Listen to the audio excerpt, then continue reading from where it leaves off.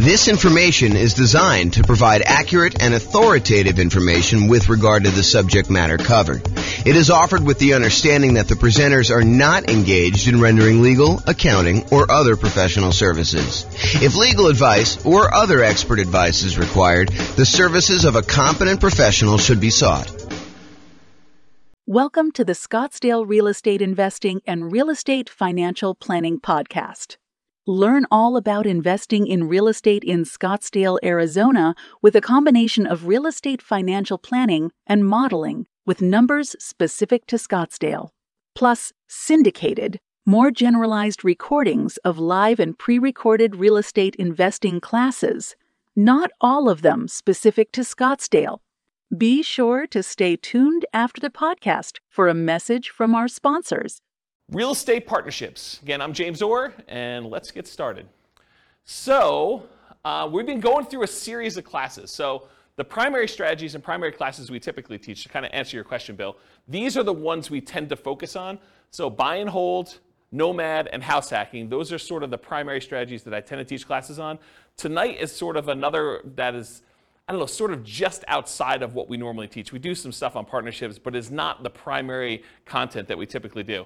So all the secondary strategies to creative financing, we covered all that last week. That's like owner financing, subject to, rent to own, lease option, lease purchase, the ultimate strategy, agreement for deed, contract for deed, all those ones as well. And then we did another class on quick turning or flipping properties. We did another class on the BRRRR strategy, which is buy, rehab, rent, refinance, and then the last R, if you want to do it, is to repeat that process over and over again. Then wholesaling and wholetailing, we're going to cover that here in the next couple weeks. Options and option auction, we talked about that. We're going to have that coming up next couple weeks. Tax liens and tax deeds, again, we're going to cover those. And then tonight is partnerships and syndications, and we'll talk about the three roles in detail tonight, about the three roles that partners can play. And then the stuff that I'm not going to cover, real estate investment trusts, you can go talk to your stockbroker about buying a real estate investment trust, or your financial planner. Or covering other strategies, probate, short sales, foreclosures, and pre-foreclosures. Those are sort of like topics that are covered in other strategies, so we're not going to have separate classes on those. So any questions on the real estate investing strategies and like what we're covering and what we've covered so far? Okay, awesome. All right, so partner rules. Before I go into a lot of detail about partnerships and everything else, I want to explain to you that we break down partnerships into three roles. There's the deal maker, also called a syndicator, someone who goes out there, does all the work, finds the deal, ties up the deal, brings the other partners together, raises the money, gets finds someone to get the loan for the partnership, usually manages the deal itself, manages the partnership itself, usually kind of coordinates filing taxes and all the other paperwork associated with that. In some cases, they manage the property, like actually do the property management, or they'll manage the property manager.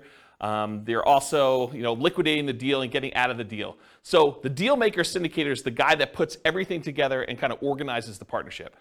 That's that one role. The next role is the money partner. Pretty obvious, they bring the money. So if you need a down payment, plus reserves, plus closing costs, plus rehab costs or anything like that, the money partner is going to be the person that brings that money. And then the last role is the loan partner. They're usually the ones that are going out there and getting the financing. In bigger deals, they're signing on the things, they're showing their income and their assets, and they're qualifying for the loan. For some of the smaller deals, they may just be getting the loan itself and doing it on behalf of the LLC or something like that. So that's the loan partner. Those are the three roles. Any questions on the three roles? We're going to go through a lot of detail on them tonight, but it helps if you really understand what they are now. Any questions? Pretty simple, straightforward? Awesome. So variations by role. So how much money is required, how much risk there is, what the scalability is, what the credit requirements are, what the different skills are, what the style of investing is, how stable it is, what the profit speed is and the profit size, and whether or not you can reuse your retirement account in order to do these, they all vary by role. So it's not like you can say, partnerships are all this. It's like we're going to talk tonight and say, well, the deal maker syndicator has this specific set of risks, the money partner has these specific sets of risks, the loan partner has these, and we're going to go through in detail all the different ones so that you can see how different roles vary. Just about everything depends on which role you take in the partnership. They're different for the deal maker than they are for the money partner. They're different for the loan partner. All right, so especially with partnerships, and this is true of a lot of other classes we've taught, but I think partnerships it's even more true. And that is that I've tried to sort of give you an overview, but because we can do these so many different ways, you can't assume that everything I tell you is 100% correct in all cases. Because you can come up to me and say, but James, what about this really weird thing where if I structure it this way, then they don't have this risk, or they don't have this money requirement, or they don't need to do this, or it's much more scalable if you do this. Yes, that's true.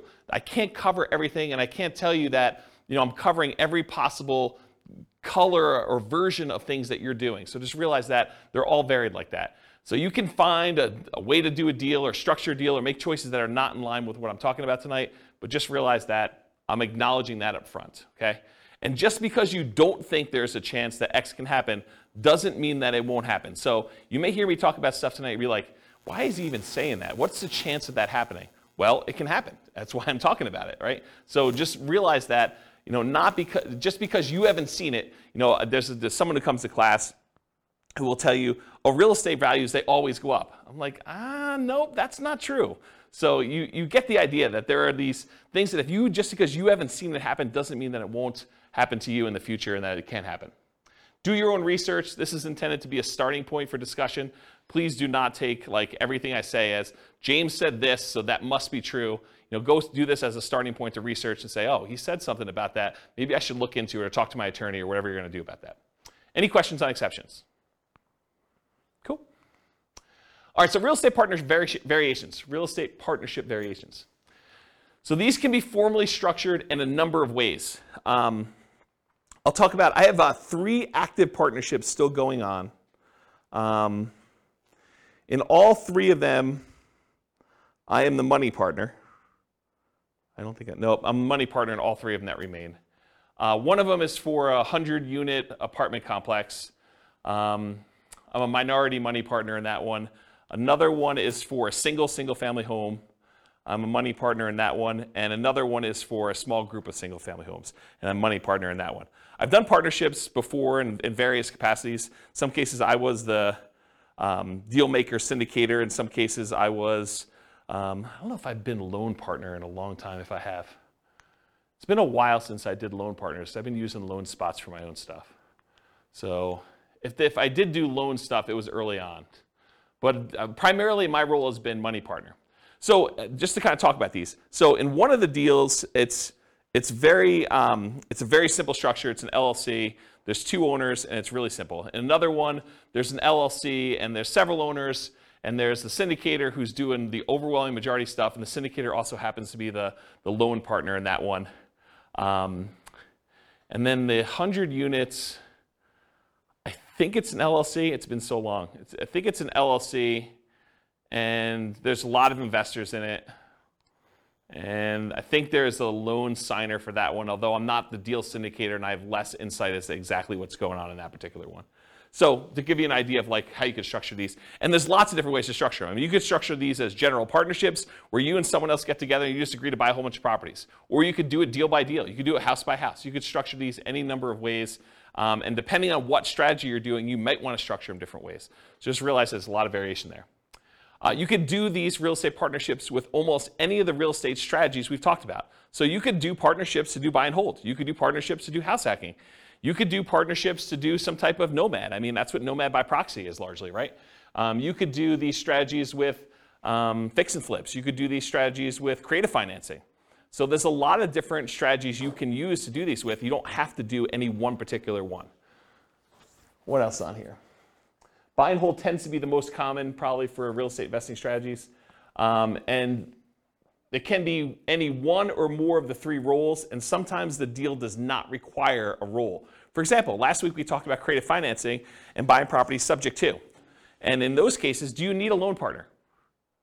Who's really acting as the sort of de facto loan partner? The seller. Yeah, the seller, because you're actually taking over existing financing. So you don't need to bring in a separate partner. They sort of are acting indirectly as the loan partner in that particular deal. So sometimes roles don't exist in those.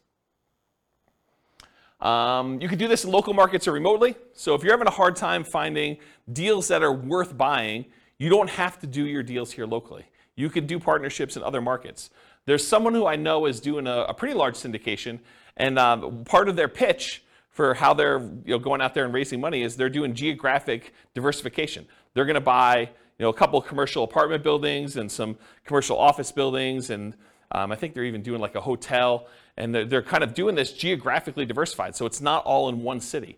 They plan on having some, I think they're buying like 10 properties or something, 10 big properties, and they're doing this geographically diversified. So you don't have to do this in your local market, and sometimes you may want to structure these such that you have diversification. That could be one of your angles to do these in. Let's see, can it be a property type? We'll focus primarily on single-family homes for modeling later. I think, Bill, you were asking whether or not we ever talk about commercial investing, apartment buildings and stuff. And yeah, we definitely do teach classes on that. But just because I'm talking about single-family homes tonight doesn't mean you can't do and structure these with apartment buildings. We're definitely seeing a trend toward cap rates on commercial properties being lower. And I think that's making these much harder for the commercial properties to make sense. Although, I think they're still viable investment options. So, okay, investor entrepreneur. So when we talk about this before, are you primarily investing either money with the hope of getting a return on your money, or are you primarily investing time, and in many cases some money, in order to get a return on your time? So for real estate partnerships, there are 3 roles. So for a money partner, what are they primarily investing? Are they investing time, or are they investing money? Money. It's really obvious, right? That's the big obvious one, right? And money partner coming in, they're usually investing money. They don't expect to do a lot of work, so they're investing money and they're expecting to get a return on that. What about the deal maker or syndicator? Are they typically investing their own money or their time in order to get a return on their time or a return on their money? What do you think? Time. Yeah, the deal syndicator is the one doing all the work and they're putting in all the effort. And they expect to be compensated for that effort and that time that they put in. So they're really more of a time sort of a thing. So it's more like real estate entrepreneurship for them. What about the loan partner? For a loan partner who's going in and signing and personally guaranteeing a loan, are they primarily investing time or are they investing money? Yeah, it's kind of a weird one, right? Because they're really not doing much of either. They're more real estate entrepreneurship-like because they're not investing money, but they're not doing a lot of time either. They're signing some documents and they're having to maintain their job, get financing and use their credit in order to do that.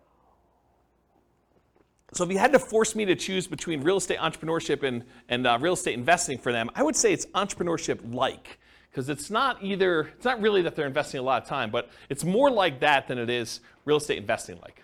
Any questions on this? Yeah, Daniel. For the deal makers, yep. You said it's a lot of time intensive. And I don't know if this is a dumb question. Have you found that they'll kind of include some sort of like management fee or some practice like that?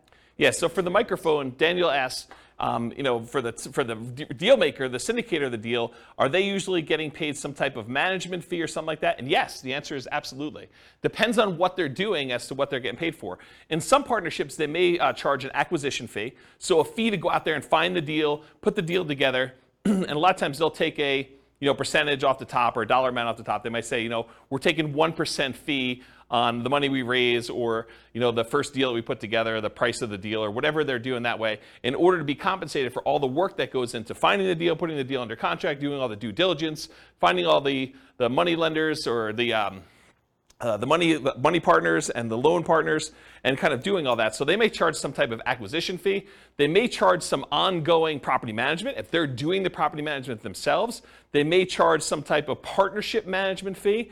They may charge like a dissolution fee of some sort. They may charge some fee for overseeing taxes, like if they're got to do tax returns and kind of send out updates and do management meetings where you're getting advice or input from the partners. So they could be charging fees for all those different things. So yeah, there's definitely some fees involved. And are you doing that? Do you typically see like acquisition fees and partnership management fees when you and a buddy get together to go buy rentals? Probably not, right? I mean, I think that makes sense. But as you get into bigger deals, where there's a lot more time and energy invested, and sometimes money up front, then getting paid for that stuff, I think, makes a lot more sense. Does that answer your question? Yeah. Okay, cool. Did you have a question, Cole? Almost I saw you do so. Okay, cool. All right, any questions about this? Cool. So money required. So sometimes it's fronted by the deal maker or syndicator, but it could be entirely funded by the money partner coming in. But often the loan partner does not have any expenses. It's covered by the partnership. So Here's where the money is usually required for partnerships, and of course, the strategy may dictate where you spend money. You may need rehab money if you're doing more fix-up than if you did buy and hold or creative financing or you're buying pretty houses or something. So money to consult with a local attorney to get the correct paperwork and advice. I think if you're going to do these, you want to make sure that you are willing to invest the money in order to do it right from the beginning. There's few things worse in the world because everybody is like gung-ho and happy at the beginning of the deal. They're all excited about doing the deal, but that's when you want to agree on all the things that could go wrong and how do we get out of this thing if I decide I don't like you or you don't like me, or how we resolve our issues, or what happens if someone dies and the deal maker is unable to do stuff anymore. Like, how do you resolve all those things? The time to work all those things out is in the beginning with the help of an attorney who structures the correct paperwork. You don't want to get to the end and find out later that we didn't think about this. We don't have a way to do this. We don't have a way to buy out a partner. I have a partnership agreement that doesn't have a buyout in it, which isn't come up, but that's a potential problem if a partner wants to buy someone else out, okay? All right, so consultation with a local attorney to get correct paperwork and advice. Sometimes you're gonna need money in order to do marketing and find or acquire the deal. Sometimes you'll find these deals by looking on LoopNet or local MLS or networking or wholesalers or some form of that. But sometimes you're spending money in order to do marketing in order to acquire deals. And so it depends on which way you're doing it as to whether or not the deal maker, the syndicator, needs to spend that money up front and then maybe get reimbursed later by the money partner. Maybe it's part of an acquisition fee, or if they're just going to self-fund that and that's their minimal investment into the deal. Maybe they only spend money on marketing costs and talk to the attorney, and then after that, the money partner comes in, does the down payment, and does the closing costs, and does the reserves and everything else. But that could be there. Earnest money. So earnest money is usually money you put up in order to control the deal before you formally go and close. And so you'll need to have some earnest money. And with some of these larger deals, these can be significant checks. They're not just $5,000. So realize you could need earnest money up front. So realize if you're doing these bigger deals, you may want to partner with your money partner early and talk about providing earnest money if you're doing those, if you're unwilling to do it, if you're the deal maker or the syndicator in that deal. Does that make sense? Okay. Reserves. You should not be doing these deals without reserves. And in my opinion, there's a tendency for the mom and pop landlord real estate investor, which I don't believe you should be doing this, but there's a tendency for them to kind of play it really loose and invest in real estate without setting aside, specifically earmarking money as reserves. They'll say, if I really need to, I can go tap into my 401k or my IRA, or I've got $50,000 in credit card balance that I could use, or I can go get a personal loan from the bank if I really needed money to do something. So I don't really need to have 6 months of reserves per property set aside. When you do a partnership, though, and first of all, I don't think you should do that. I think you should set aside reserves, in my opinion. But when you're doing a partnership, I think that's sort of like cowboy, sort of gunslinging, sort of like make it loosey-goosey, whatever you can do. I don't think that flies as much. Because if you've got a money partner and they've already put in $100,000 in order to do a deal, and you go to them and say, hey, we didn't have reserves set aside, but we got a roof, and the roof's going to cost whatever it is, $20,000 on this building that we just bought. I need $20,000. And they're like, I don't have $20,000 right now. I just made another investment. I've used up all the money. I didn't keep reserves set aside for you doing that. And you should probably have that in your agreement as to how that all works too. But you probably should have some money set aside for those types of things when you're doing your partnership.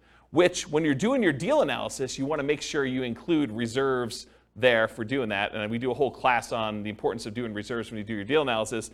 And then that drags down the return you're getting, right? It's not like you just go do it and you're doing your return based on the down payment and closing costs and any rent ready costs you have when you first do the acquisition. You really need to do the analysis with all those costs plus the amount of money you set aside for reserves to find out what your true return is, because that money really can't be used for anything else. You got to keep it set aside, and maybe it's earning 1%, 2%, 8%, wherever you're keeping it, and that's actually, you can use that as part of the return you're getting, but you should be calculating your return on your real estate investments using that reserve money too in the denominator.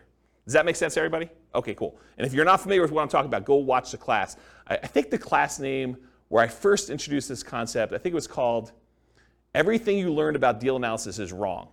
Because I think everybody else, when they do their spreadsheet, does not include reserves. So any number where you say, my cash on cash return and my cap rate return, like if you're doing those numbers and you're not taking into account the reserves, I think those are actually wrong calculations. It's not like you're just sort of off a little bit. It's like that's incorrect. And so go watch that class where we talk about that, and I have some frameworks for doing reserves, whether you're doing, 6 months of reserves or 12 months of reserves and what the differences are and how I kind of look at those. So you definitely need reserves as part of the money required when you're doing these partnerships. Usually down payment, but there can be exceptions. There can be exceptions where you're doing, partnership deals where it's no money down. I mean, we could go buy creative financing deals where you really have no down payment required. You're taking over in a loan. So it could be that you don't need a down payment in those cases. Sometimes repair costs. Sometimes you're buying a property and it needs repairs. Sometimes you're buying properties and they're in perfect condition. So it really depends on the type of deal you're doing, but sometimes you do need repair costs for that. And then closing costs in order to close the deal. And then marketing in order to sell or occupy or fill your property, or holding costs while you're kind of doing that stuff as well. Any questions on money required for doing partnership deals? And where it comes from? Really the answer is it usually does not come from the loan partner, for this money required. Usually either comes from the money partner, or in some cases the deal syndicator, the deal maker / syndicator, and sometimes that's reimbursed, sometimes it's not. It's really all negotiated. You realize there's no formal structure for this. It's not like everything is rigidly set and you always got to do it this way. Does that make sense, everybody? This is all negotiated. That's what makes it so complex and hard to teach, is that I try to give you examples, but you could do it another way and it could be totally different. Okay? All right, credit required. So the deal maker or syndicator, depending on how it's structured and ownership sizes, some lenders may require that the deal maker syndicator sign for the loan as well, but often they do not need to sign for the loan and do not need to have credit in order to do this, especially if you're a small minority partner. If you're a deal maker syndicator and you've got a majority stake in the deal, a lot of times the lender is going to want to see you on there, signing for the loan as well. Okay? Money partner, they do not usually need to sign for a loan and have no credit requirement. This is pretty typical. It's often structured for them as a limited liability partner, and their only risk is the money they put into the deal. They're usually not personally signing or personally guaranteeing anything to do with the loan. They usually are not required to put additional money into the deal unless you write it up that way. And then if you're the money partner, you want to make sure you understand what your obligations are. But most of the time it's, hey, I put in $500,000 or $100,000 or $10,000 or whatever it is, and that is the extent of my investment in this particular partnership, and I will not have any margin calls or capital calls on any of those. So realize you have limited calls for money as the money partner in those situations. Okay? And then finally, the loan partner, they need to have credit required in order to get the loan, unless you're doing some creative deal where the seller is leaving the financing in place or something like that. So the loan partner typically needs great credit and often needs great income and assets to sign for the loans, especially for larger deals. Okay? And in some deals, credit is not required at all. See the strategy classes for detailed info, but a couple examples might be partnership flips, where you're using the seller's financing in order to keep on the property while you're doing the flip, or some creative financing stuff as examples. Any questions on credit? Yeah, Daniel. For the loan partner, in your experience, have you found the loan partner to either be like in a high-paying job, doctor, lawyer, etc., or are they typically just a very well-established, very experienced investor? So the question for the microphone is, for loan partners, are they typically some type of high-paying job like doctor, lawyer, attorney, something like that, or are they, just a pretty well-established investor? And my experience is it's all over the place. Like one of the partners I have is a very well-established real estate investor. They're not a doctor or lawyer or anything like that. Another one, it is not a doctor, lawyer, or even what I would consider a well-established real estate investor. It's just a regular real estate investor, not crazy assets, not crazy income, just sort of that. And a lot of the ones, let me think about this. So some of the other ones I've done, they've also not been really crazy high earner type people. Sometimes it's, like somebody just buying a single family home, they're able to get the loan on it. And we'll talk about the examples toward the end of class where we do Norm and Norma kind of variations on this. But, they're just regular people and they can qualify for the loan to buy a single family home and they just don't have the down payments, or they don't have the expertise or time to do something, and they bring in a money partner for down payment, and they just sign for the loan. And so it doesn't have to be someone who's like crazy like that. They just have to qualify. Yeah. All right, any other questions about credit required? I guess my question is when you're a money partner Yep. or a loan partner, I guess it depends on how the deal's structured, but do you have to be an accredited investor? Yeah, so that's a really good question. So Kevin asked, do you need to be an accredited investor in order to do these deals? And the answer is maybe. It depends on the deal and how many people are involved in the transaction. But if you and your buddy want to get together and buy like a single family home, and one of you is going to get the loan, the other one's going to do down payments, you're going to do that, nope, you don't. But go talk to an attorney. I mean, this is part of what you need to set the money aside for, make sure you get it structured right. So ask the attorney when you go sit down with them, is this like an accredited investor situation? But my understanding is if it's just you and your buddy doing something, or you and your buddy and maybe one other person doing it, probably not. If you're going to go out there and formally raise money, and there's regulations, Cole may actually know, you can talk to him after class if you may know, but there's rules about like what requires accreditation and what requires, there's like another level in that too, right? I think if it's like a real estate investment trust that's registered with the SEC, you're more likely to have something like that. Yeah. For the small, like single family deals, no. Yeah, so just go find out. Talk to an attorney. You're gonna want to talk to an attorney. You should be not be doing this without paperwork at all.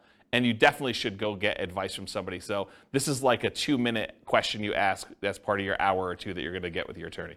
So just go ahead and ask that and make sure you're doing it right, rather than me give you bad advice. My understanding is these laws are becoming much more friendly for doing these types of deals too. I'm just seeing regulations coming across saying that they're going to reduce the requirements in some form. So, I mean, all this stuff changes. So, yeah, don't rely on what you're hearing here. Go talk to an attorney. It's the best answer. Any other questions? Cool. So skills required. And the skills required for the deal maker syndicator are significantly more involved than the skills required for the money lender or the loan partner. So the whole left-hand side of this slide is all the deal maker skills, and then the right-hand side, there's like a couple lines for that, okay? So I'm gonna cover the money partner and loan partner first because they're easy, okay? Money partner, you gotta have the money or access to the money in form of assets or credit. Loan partner, you got to have the ability to get the loan. You need to have credit, income, and in some cases, assets. Pretty easy. That's it for those. Any questions on those before I go into all the deal maker syndicator stuff? Okay. So deal maker syndicator, you got to find the deals. I mean, that's your job, right? You're out there finding amazing deals in order to bring in partners that want to invest with you. So you got to go find deals, and in some cases, that's going to require marketing skills. If you're not just going to the MLS and trying to do a deal that way, and you could sort of like see between the lines of like deals that are in plain sight, but you know what to do with them in order to make them really, really profitable. A really basic example of this would be, buying a property that you're going to convert as a short-term rental.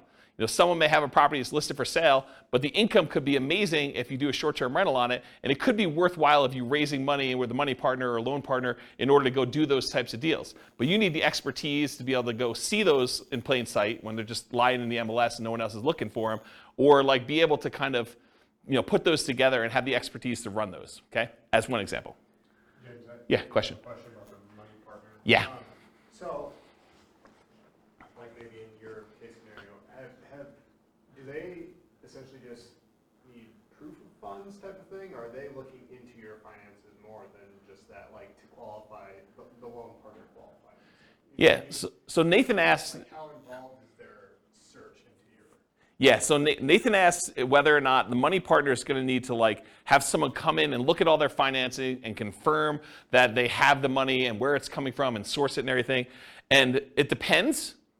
But if you and a buddy are buying a single family home together or a duplex, triplex, fourplex, maybe even a small apartment building, and it's a pretty simple one, you telling them that I've got $200,000 to invest is going to be fine.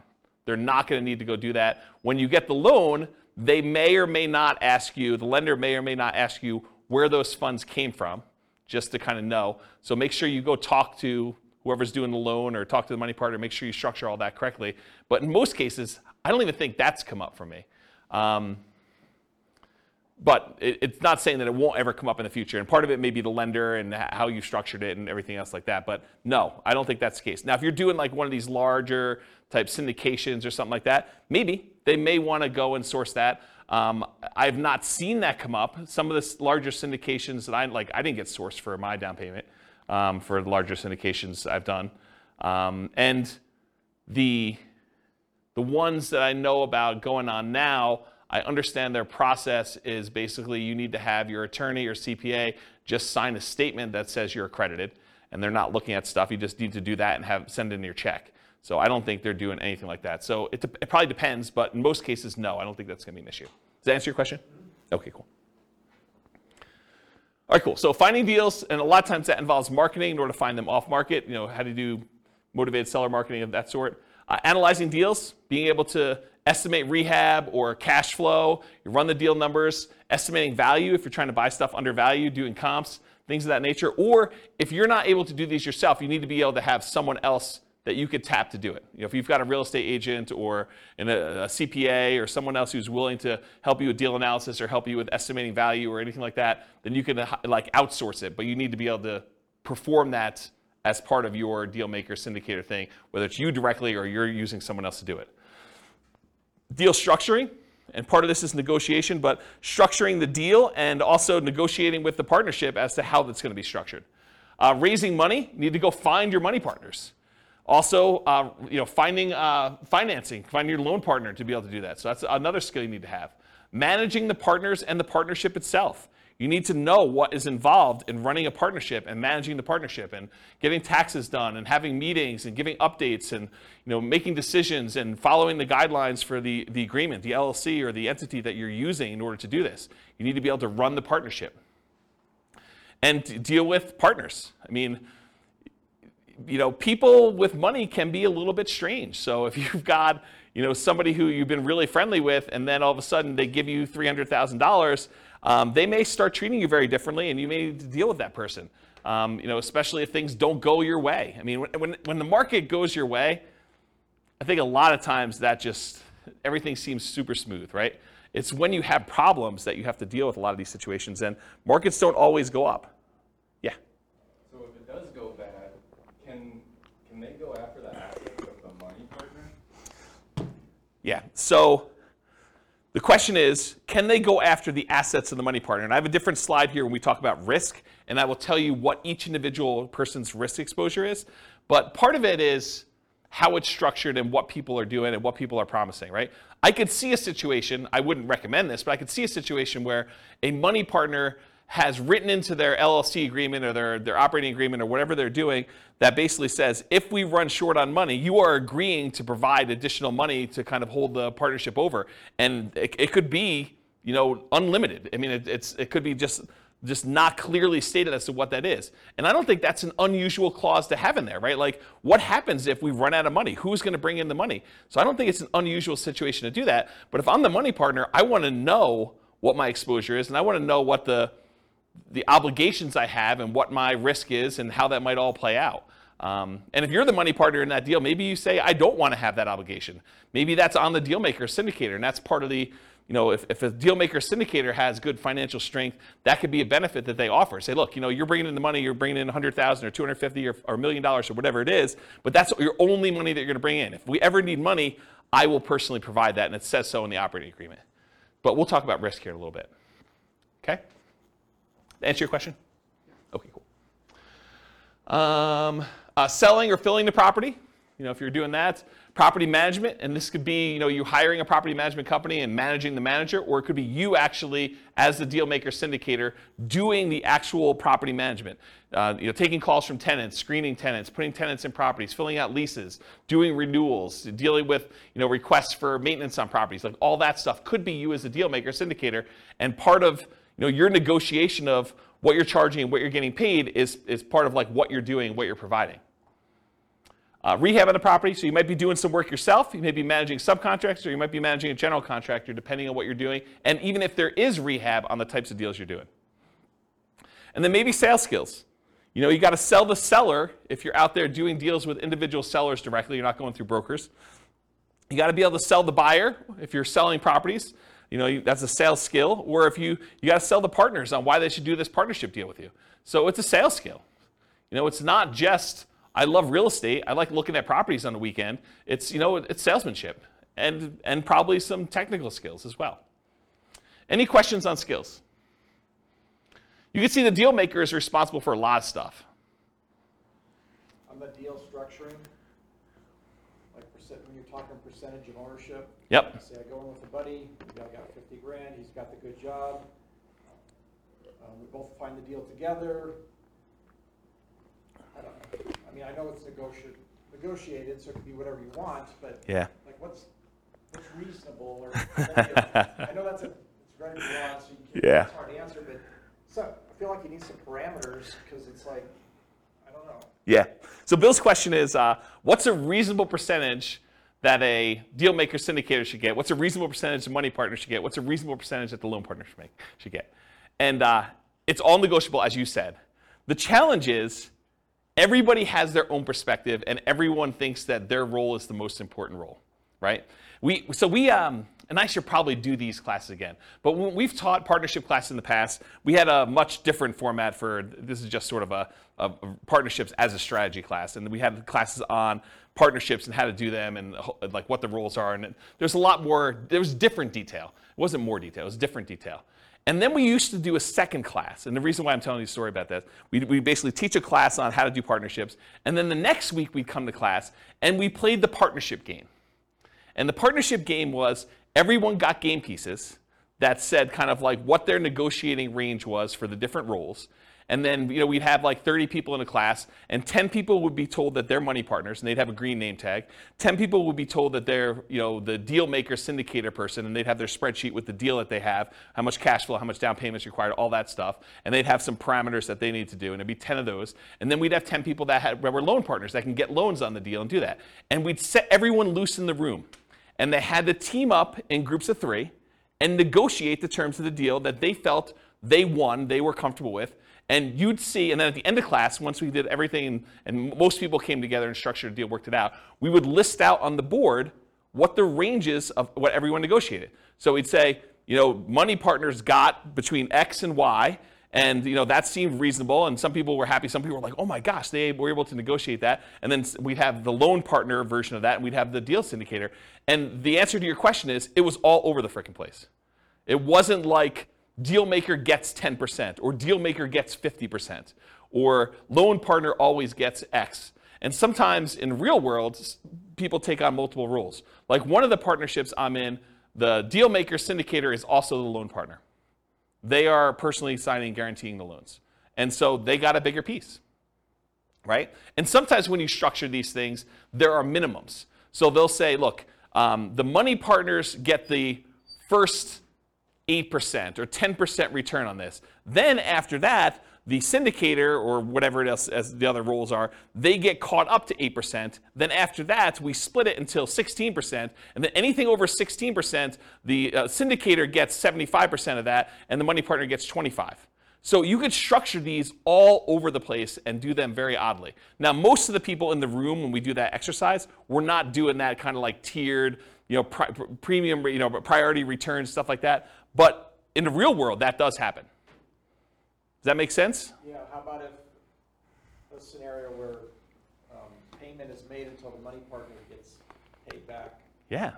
So Bill says, what about a situation where the money partner gets paid back first and then you guys split it at a different level after that? Sure. Now here's the tricky part about that. Let's say you're the deal maker, syndicator, you're doing that, and the money partner gets 100% of the money, until the money partner gets paid back, and then you guys start to split it. But you're doing property management, you're doing taxes, you're doing managing the maintenance on the property and overseeing that, and let's say that has to go on for 5 years before you get paid. Are you happy doing that? No. Probably not. And that's the tricky part, is like you really need to think through, like, what am I doing? What work is involved? What hours are involved? What's the labor cost that's involved before I even get a penny from this? And maybe you get like 75% and then the money partner gets 25% after that. And maybe you're willing to do that. I don't know. It's like really a negotiation as to what you're doing and what's involved. Does that make sense? It's very gray. It is very gray. And this is like the warning I gave you at the beginning. There's so many different ways to structure these things. Yeah, it seems like the deal maker's doing a lot. Obviously, you need all 3 to make it happen. So yes. Or you just do it yourself. Right? I mean, that's the other option. That seems easier. Well, I mean, if you don't have one of these pieces, right? You can't get loans, or you don't have the money. You've got all your own money tied up in your own deals, but you got good deal flow. You've got a source, you could find these. You got more deals than you could possibly fund yourself. Or maybe you're at your limit of your loans. You can only get, the second tier, adjustable rate mortgage type loans from a portfolio lender now because you've got 10 loans in your name, and now you really need like a loan partner to do deals. But you got sources of great deals. Maybe you even have down payment, or you have a source of down payment. You have another partner who's like, hey, I got plenty of money. Let's do more of those deals. But your loans aren't great anymore, and you can't get any more. Maybe you do go partner with someone who can get 30-year fixed rate financing because they're not at their 10. Does that make sense? Yeah. So it's tricky. All right, questions? Personal question. Okay. Like, how did you know you were ready to enter a partnership? How did I know I was personally ready to enter a partnership? In the 3 that I'm in right now, one of them I had excess money, and I was just, it was right. I mean, I just needed a place to put money. Another one, it was convenient. So it wasn't even that I had money or anything like that. It was just a matter of convenience doing it. And the other one, it was like a buddy who was like, hey, let's buy this property together. And I was like, all right, let's go do it. It was really off the cuff. It wasn't like thinking it through on those 3. And in the past, sometimes I've intentionally sought out partnerships. So it was very deliberate going in, and I knew I wanted to do it. So I don't know. That's kind of, but I don't know. Sometimes it's like, especially when you know the investment. I mean, I was already buying another one in the same neighborhood at the same time. So I just bought 1.5, right? Because another buddy of mine was like, hey, let's go do this. I'm like, great. You do the loan for that one. I'll kind of oversee it. That's what we'll do this. And then we'll split it 50-50. That was the way we structured that particular one. You put up half the money. I put up half the money. We're basically not going to pull profits out. We're just going to let the money sit in reserves. If we want to pull money out later, we can do that. But we're just letting it just sit there and accumulate reserves and holding on to it. And, that was the way we structured that one. And when there's like more than you and a buddy, do you guys have like meetings like monthly? Not monthly. Or quarterly or whatever. Yeah. To like make sure that like the deal makers like doing taxes and all. Yeah, the question was, how often do you meet as when you're doing these deals? And I think it does increase with complexity. Like the buddy and I we still have to meet for the LLC. So there are meetings, usually done via email in this case, but there's still meetings. Not that I can't get on the phone, but they're usually just not paper trail sort of stuff. They're done that way. But yeah, when you do the bigger ones, there's meetings. The larger one is usually like there's a webinar, and that's sort of the meeting where there's information given out that way. But I don't personally attend the webinars. I sort of just let it go. I'm not super, maybe I shouldn't even be saying this, but I'm not super involved. It's just like, I don't even list it. Like when I do my modeling, I don't even list it on there. Like it's that type deal. And the other ones where we get together, before COVID, we were probably doing, especially if there's stuff going on, like once every 6 months, maybe a little bit less frequently. But if there's not a lot going on, if it's in steady state, you got tenants in there, there's nothing happening, there's nothing to get together about, right? I mean, and then there's checks that come for a period of time. So yeah. Does that help? Yeah. Okay, cool. Yeah. Can you use 1031 money into? Yes. The question was, can you 1031 money between partnerships and into other stuff? It's like kind.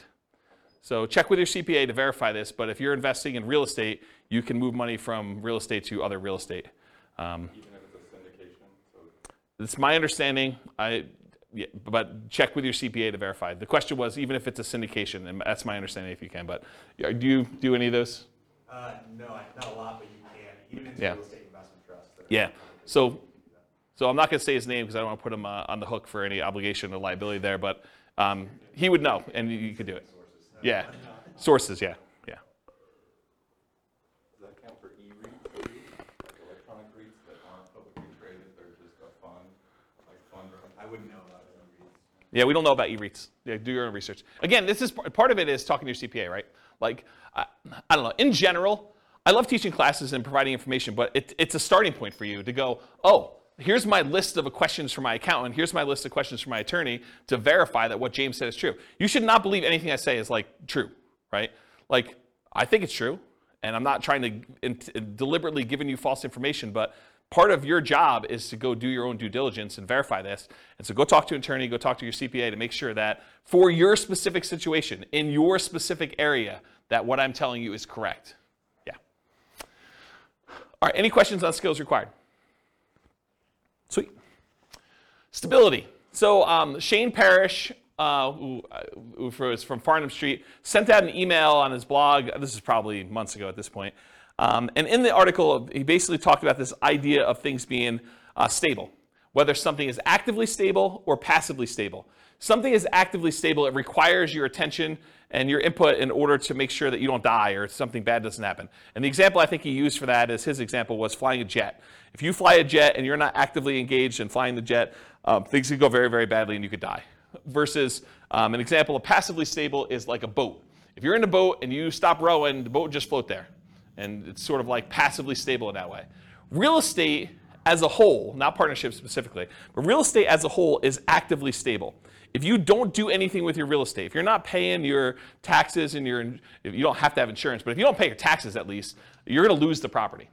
If you've got a mortgage on the property, you're not paying that, you're going to lose the property. And if you're not managing your tenants and managing your properties and doing maintenance on them, it's required. So it's actively stable in general.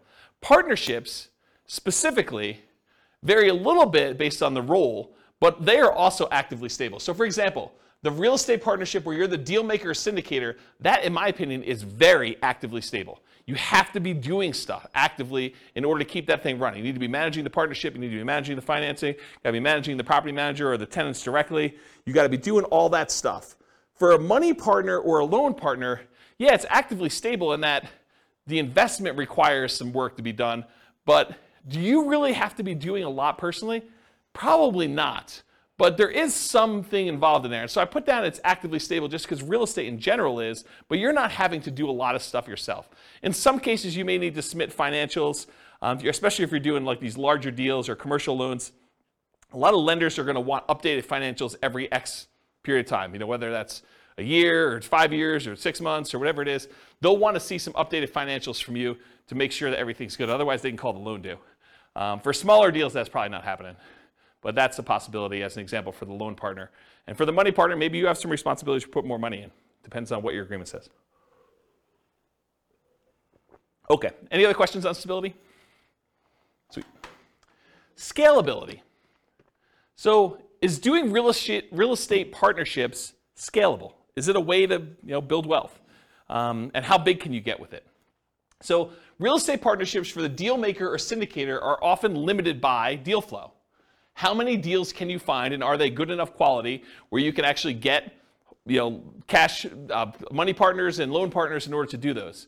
And so it's really limited on your ability to deal flow, and probably to a slightly lesser degree, in my opinion, is finding the partners themselves, finding the money partners and finding the loan partners to be able to do the deals. So in my opinion, that could be considered a wealth building strategy because once you're able to find enough deals and partners to do it, you can scale pretty big. It's not like you're limited by the number of loans you can get or how much money you actually have yourself. You can really scale this up.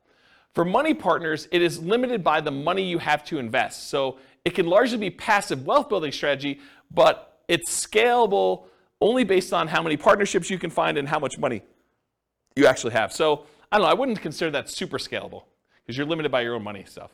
Loan partners, it's very limited in my opinion. It's limited by the number of loans that you can personally guarantee and qualify for, and it's not typically scalable unless you graduate to signing for larger commercial loans. So you can scale it, but I think it's more limited if you're doing like single family homes, duplexes, triplexes, fourplexes. Once you get to larger deals, then it's a matter of your assets and your income and your ability to qualify for these larger deals. So depending on the real estate investing strategy being used by the partnership, there may be additional scaling limitations imposed by the strategy itself. So if you're doing things that are hard to scale just because the strategy is hard to scale, realize that could be an additional limitation for you. Any questions on scalability? Cool. So risk exposure. I think this was your question, Nick, right? All right, so let's talk about risk. For the deal maker syndicator, I've kind of arbitrarily given them a medium risk rating. Why is it medium? Well, I do think there's some risk, but it's usually not a lot of their own money, And it's usually not them personally guaranteeing signing a loan, although in some cases they do have some of their own money invested in the deal, and in some cases they are also personally signing and guaranteeing a loan. So if you had those in there, I'd probably say it'd be higher risk. But for the most part, the deal maker syndicator is not putting up their own money and they're not signing for the loan, so their risk is sort of like medium. There's sort of their reputation at risk, there's their time at risk, and then you've got all the other risk of just being in the deal as to whether or not they're going to make money, which we'll talk about here in a minute. So the deal maker, I'd say, is sort of a medium risk. The money partner is also medium risk as well. They can lose their money, and it's usually limited to the amount of money that they invested. If you've got like a limited liability partnership or limited liability company, and they say, look, I'm going to invest $100,000, but that's all I'm putting in. There's no other things in the operating agreement or anything like that that says that they need to come up with more money, then that's their limit to how much they could lose in the partnership. It's not like they can go after them personally and do stuff, right? So unless they're managing the property and they have risk for part of the management too, which is a different thing. But a pure money partner, really that's their limitation. Now the loan partner is different though. The loan partner, and by the way, for the money partner, they're the first ones that lose money, right? If property values decline, where does that come from? It comes from the down payment. And so the down payment that the money partner gives is the first to lose money. So if we had to get out of a deal, if we were in a partnership together and we had to get out of a deal and we had to sell less than what we bought it for, then it comes out of that money partner's money, right? If we had to sell a property for less than what we bought it for, then they're the first ones to take that hit, okay? But for a loan partner, they come in there and they're personally guaranteeing the loan. And personally guaranteeing the loan is you're guaranteeing it to the lender.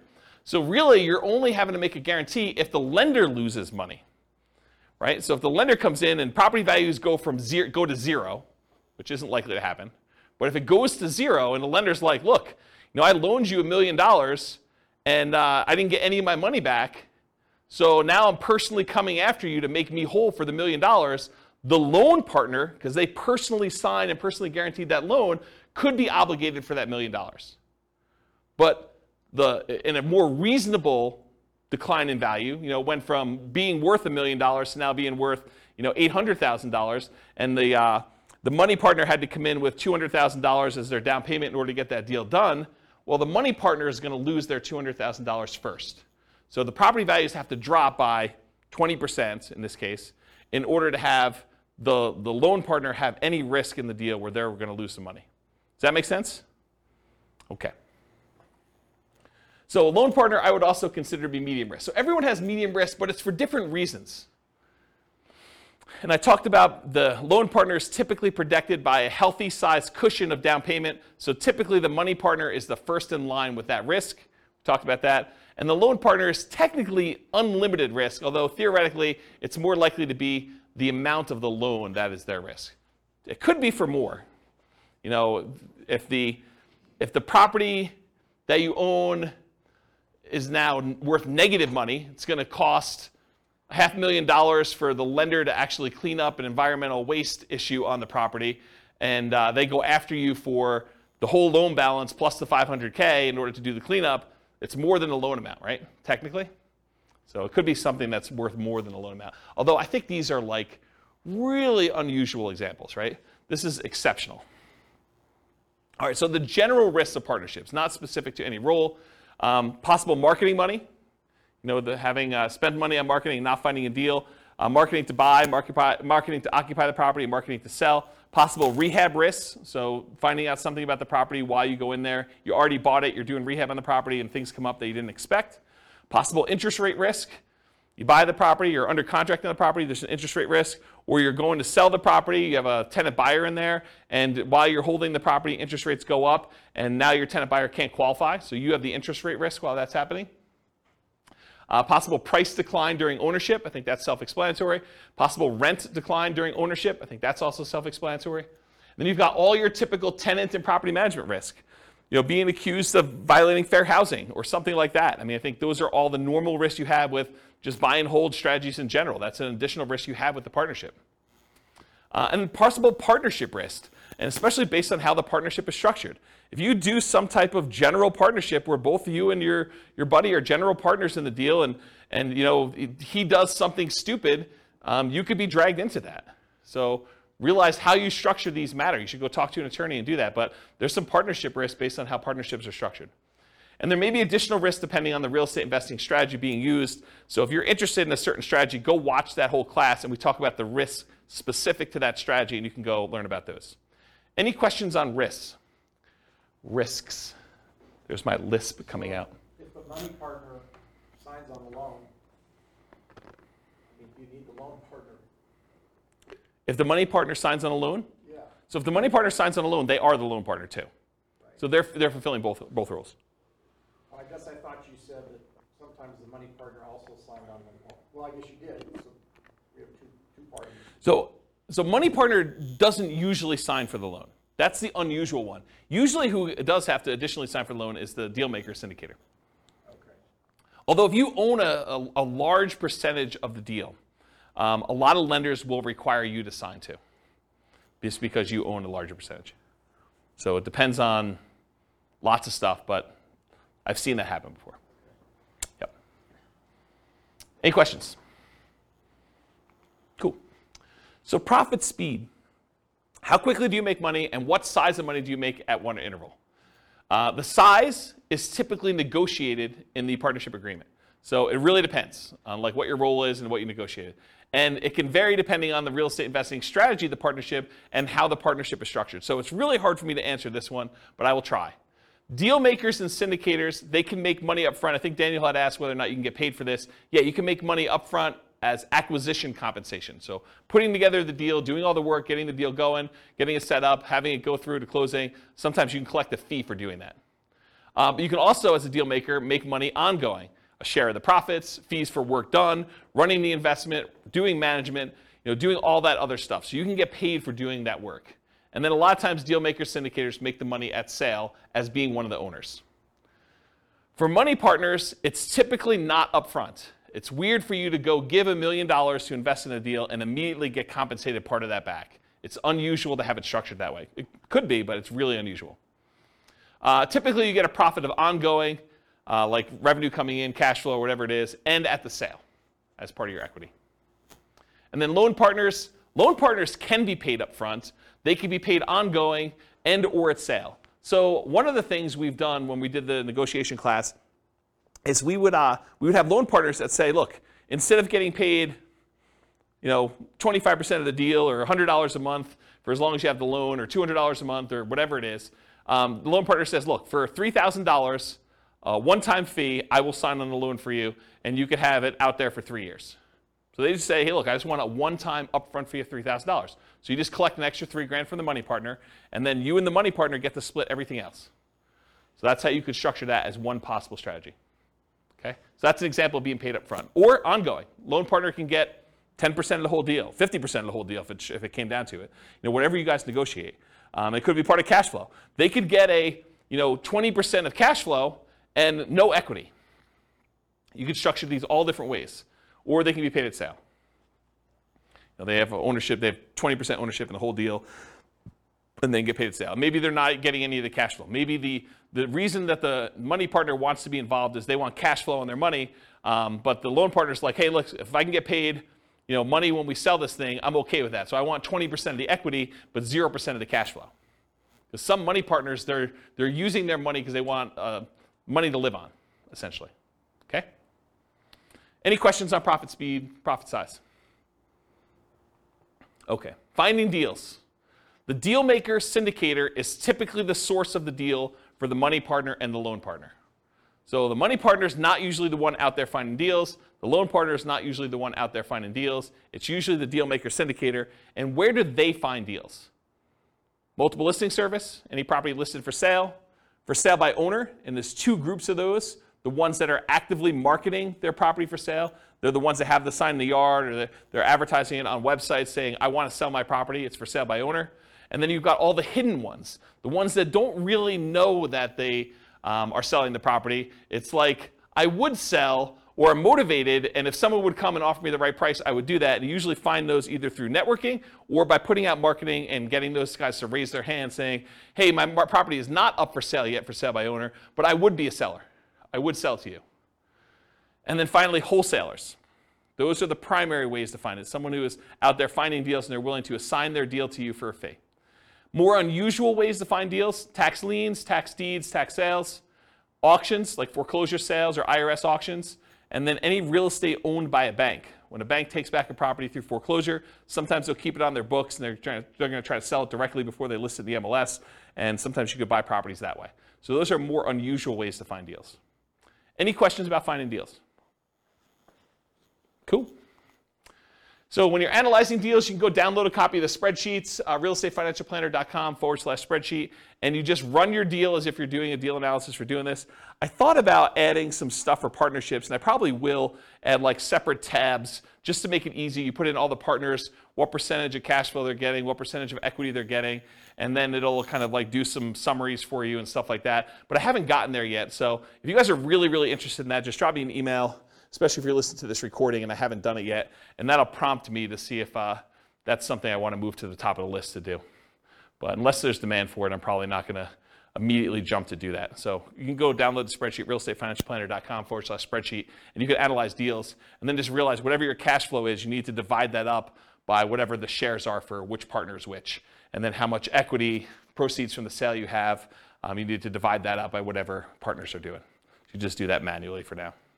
Any questions? Cool. So what kind of market conditions doing partnerships work in typically? It's markets where you can find desirable deals for partners, typically markets with good cash flow, typically markets with strong appreciation and rent appreciation. The challenging markets to do this in are markets with significant negative cash flow with reasonable down payments, and markets with no or negative appreciation and rent appreciation. So you don't have to do it in your market. If you think your market's not going to be growing, you can do this in other markets. That's one of the benefits. Or you could change your strategy to take advantage of forcing cash flow in markets where they typically don't have good cash flow. For example, short-term rentals. Any questions on market conditions? Cool. Accessibility, availability. So deal makers, syndicators. In many markets, there are plentiful deals you can select from the MLS.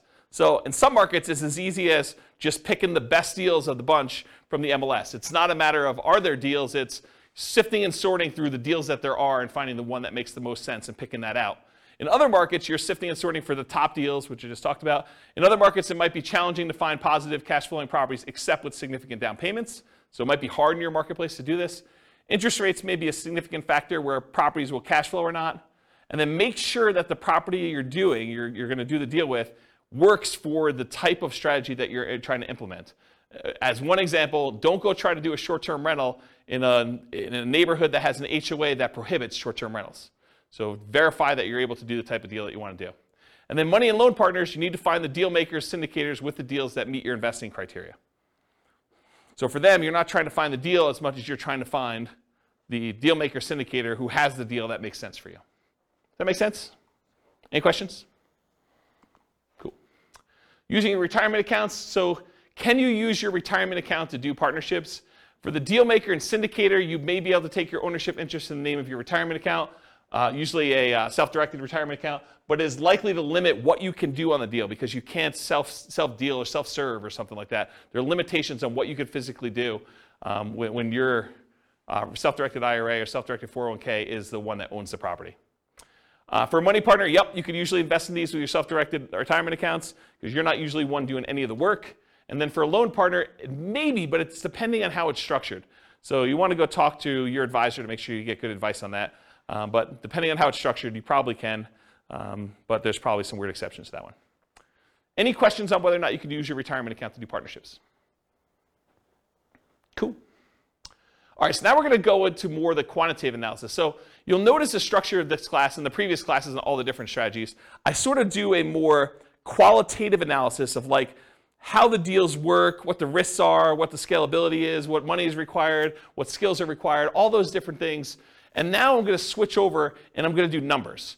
And I don't think a lot of folks do number-based analysis for different strategies, especially comparing one strategy to another where you compare numbers. And so that's what we're going to take for the rest of the time. We got like 45 minutes left or so. And I'm going to dig into different strategies, how long they take for you to achieve financial independence. And then we're going to look at how partnerships perform for you achieving financial independence. But I will tell you, as we've discussed in detail tonight, it is really hard to formulate like what a reasonable setup for these things are, right? Like there's so many variations and so many different things you can do that it's going to be really tricky to do this. And you probably want to go do additional modeling depending on what you're specifically doing. I'll do some really kind of like plain vanilla-ish ones, but there's so many different variations on this. It's going to be really, really hard to just pick one and do it.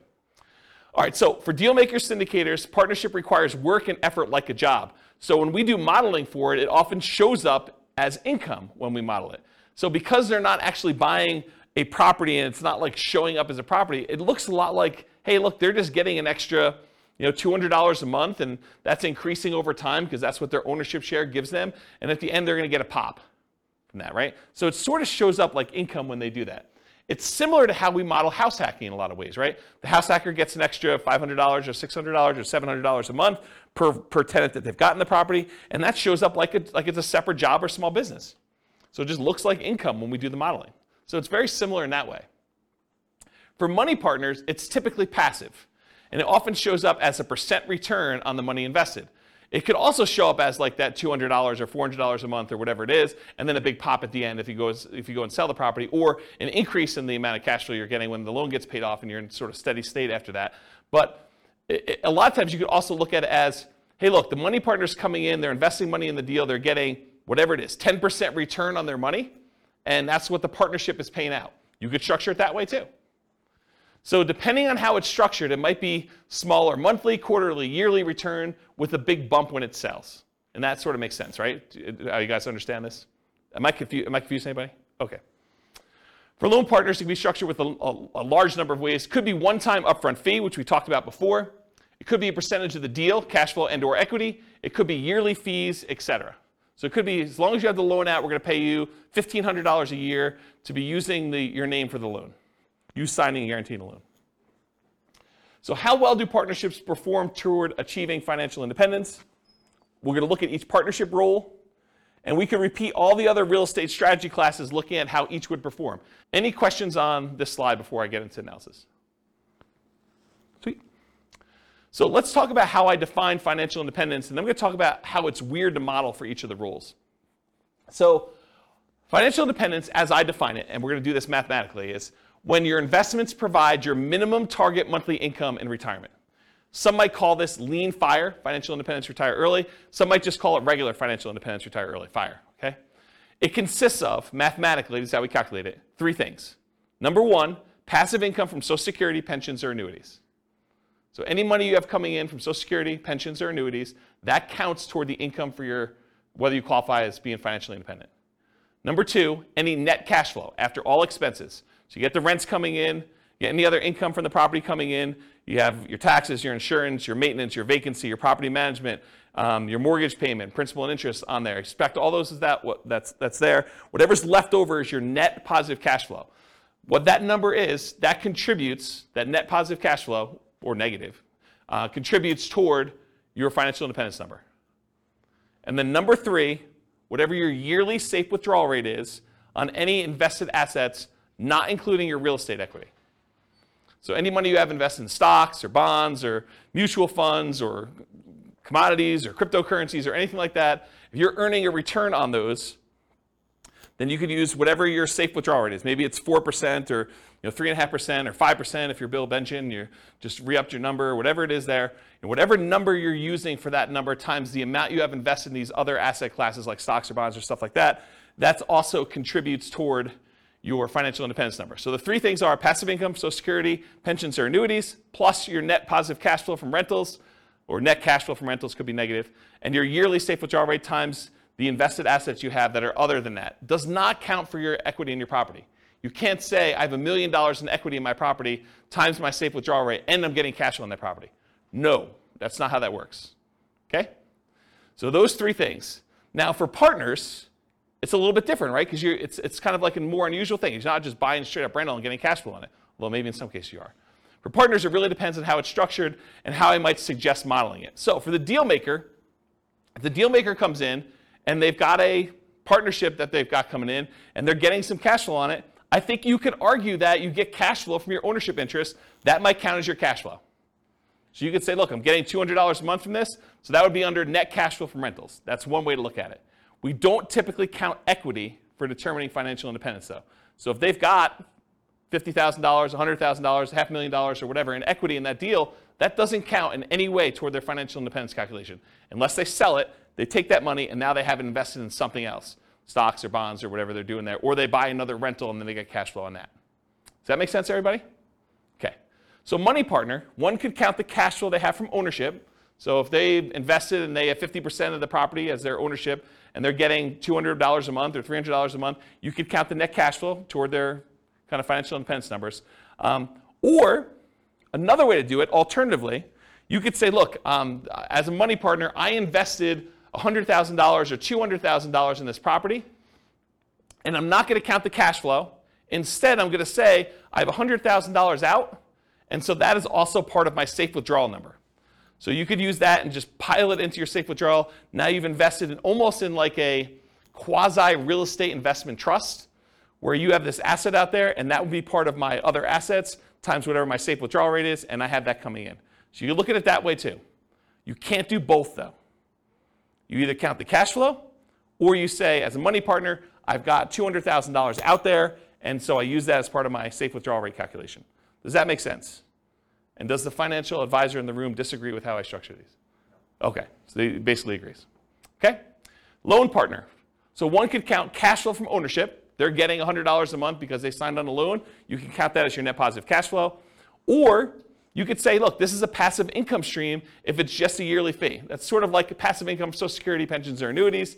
You have like a quasi annuity. It's like $1,000 a year that you get by being the signer on the loan. You just count it like that. It could be that way too. Make sense? Okay. There are a lot of different ways to model these, some better than others. But this is how I think about how you do for partnerships. Any questions? Is this helpful? Okay, good. Oh, tangent. Crazy cool tangent. So why can't you just say to somebody, hey, look, this thing cash flow is $100 a month. So, the cash flow is going to increase because of inflation or whatever it is, and I've got some expenses that are increasing. So I expect the $100 a month in cash flow just to increase linearly 3% a year. And if I'm going to do a really simple spreadsheet calculation, why can't I say $100 a month in cash flow? I'm just going to grow that at whatever inflation is, and that's how I'm going to model cash flow in this rental property. Why can't you do that? Here's the slides that explain this. It's kind of a really cool one. So this is the annual cash flow, each little dot's a year's worth of cash flow, for a single rental property. And it just shows you, starts off really, really small, and the cash flow sort of increases, and eventually you get to the point where there's a loan that's paid off, and then the loan's paid off and cash flow increases a lot more. Really, really simple thing was what's going on with this, right? You guys understand this? Okay, now what I'm going to show you is how much does cash flow change from this year to the year before? What's the percentage that cash flow increased from one year to the next year? So rents are going up at 3% a year. That's just normal inflation. Rents are just kind of like ticking up. Each time you renew your lease, you increase the rent a little bit. That's 3% a year. I'm just using an arbitrary number. And expenses are going up 3% a year. Your property taxes are going up 3% a year. Your insurance is going up 3% a year. Maintenance on the property is going up 3% a year. What's not going up 3% a year, though? An expense. Your mortgage payment is not going up 3% a year because when you get a mortgage, you get a 30-year mortgage, the payment, the principal and interest part of your payment is fixed. The payment stays the same from month 1 all the way through to month 360. Okay? So your mortgage payment is not going up 3% a year, which makes some weird things happen, right? Because now rents are going up 3%, the top line. Some of your expenses are going up 3%, but some of it's not going up at all. And so your rent's actually increasing at a different rate than just this 3%. So how fast is cash flow growing? And why is this harder to model than just doing it in a simple spreadsheet and saying 3% a year? What I'm going to show you in a second here, I'm going to show you what the difference is from one year, like if we look out next year what the rent was versus this year what the rent was, what's the percentage increase between one year to the next? That's what this chart is showing you. This dotted yellow line shows you on this left-hand side what the rate of change was, or how much rent changed from one year to the next. And it's not linear. It's not 3% a year. Okay? So because it's hard to see, I just turned off the background actual rents, the cash flow rather, and now I'm showing you this dotted yellow line, which those of you that opted to sit in the back row, sorry about that. But really, if you could see it, it goes like this. It starts really, really high, and then it kind of it goes down pretty quickly and tapers off. It sort of approaches one fixed number, but then you have this really big bump up when you pay off the mortgage, and then it kind of stays there for a little while, and then it goes all the way back down here, and then it hovers at a fixed rate once you get the property paid off. So here's what I'm trying to show you, though, is when the property is early, it's young, and you've got a small amount of cash flow, and cash flow is increasing, your cash flow is increasing at 20-something% in that first year. Then it kind of goes down, it's at like whatever it is, just under 25% in the next year. But each year, it's increasing slower, right? Your biggest jump in cash flow is early on when you own the property, and the cash flow is really small. Here's another way to think about it. You're getting $100 a month in cash flow on a property. You raise rents by $100, on the rent overall. And so maybe your cash flow, let's assume that it goes up that full 100. So you were getting 100, it went up by 100, that's a 100% increase, right? It's not 3% increase. It's not like you went from $100 a month cash flow to 103. It's because you had a fixed dollar amount increase and the cash flow was so small, the percentage that cash flow increase is really, really significant. So you can't just go model in a spreadsheet that I made $100 a month in cash flow, next year I'm going to make 3% more. You can't do it because it changes every year. And this is how it changes. This is the actual graph that shows how it changes. And it becomes asymptotic, fancy math term for those who know what I'm talking about, but it becomes asymptotic to whatever the rents are going up at, 3%. Eventually, once your mortgage is paid off and that fixed part of that payment eventually goes away, it becomes basically about 3%.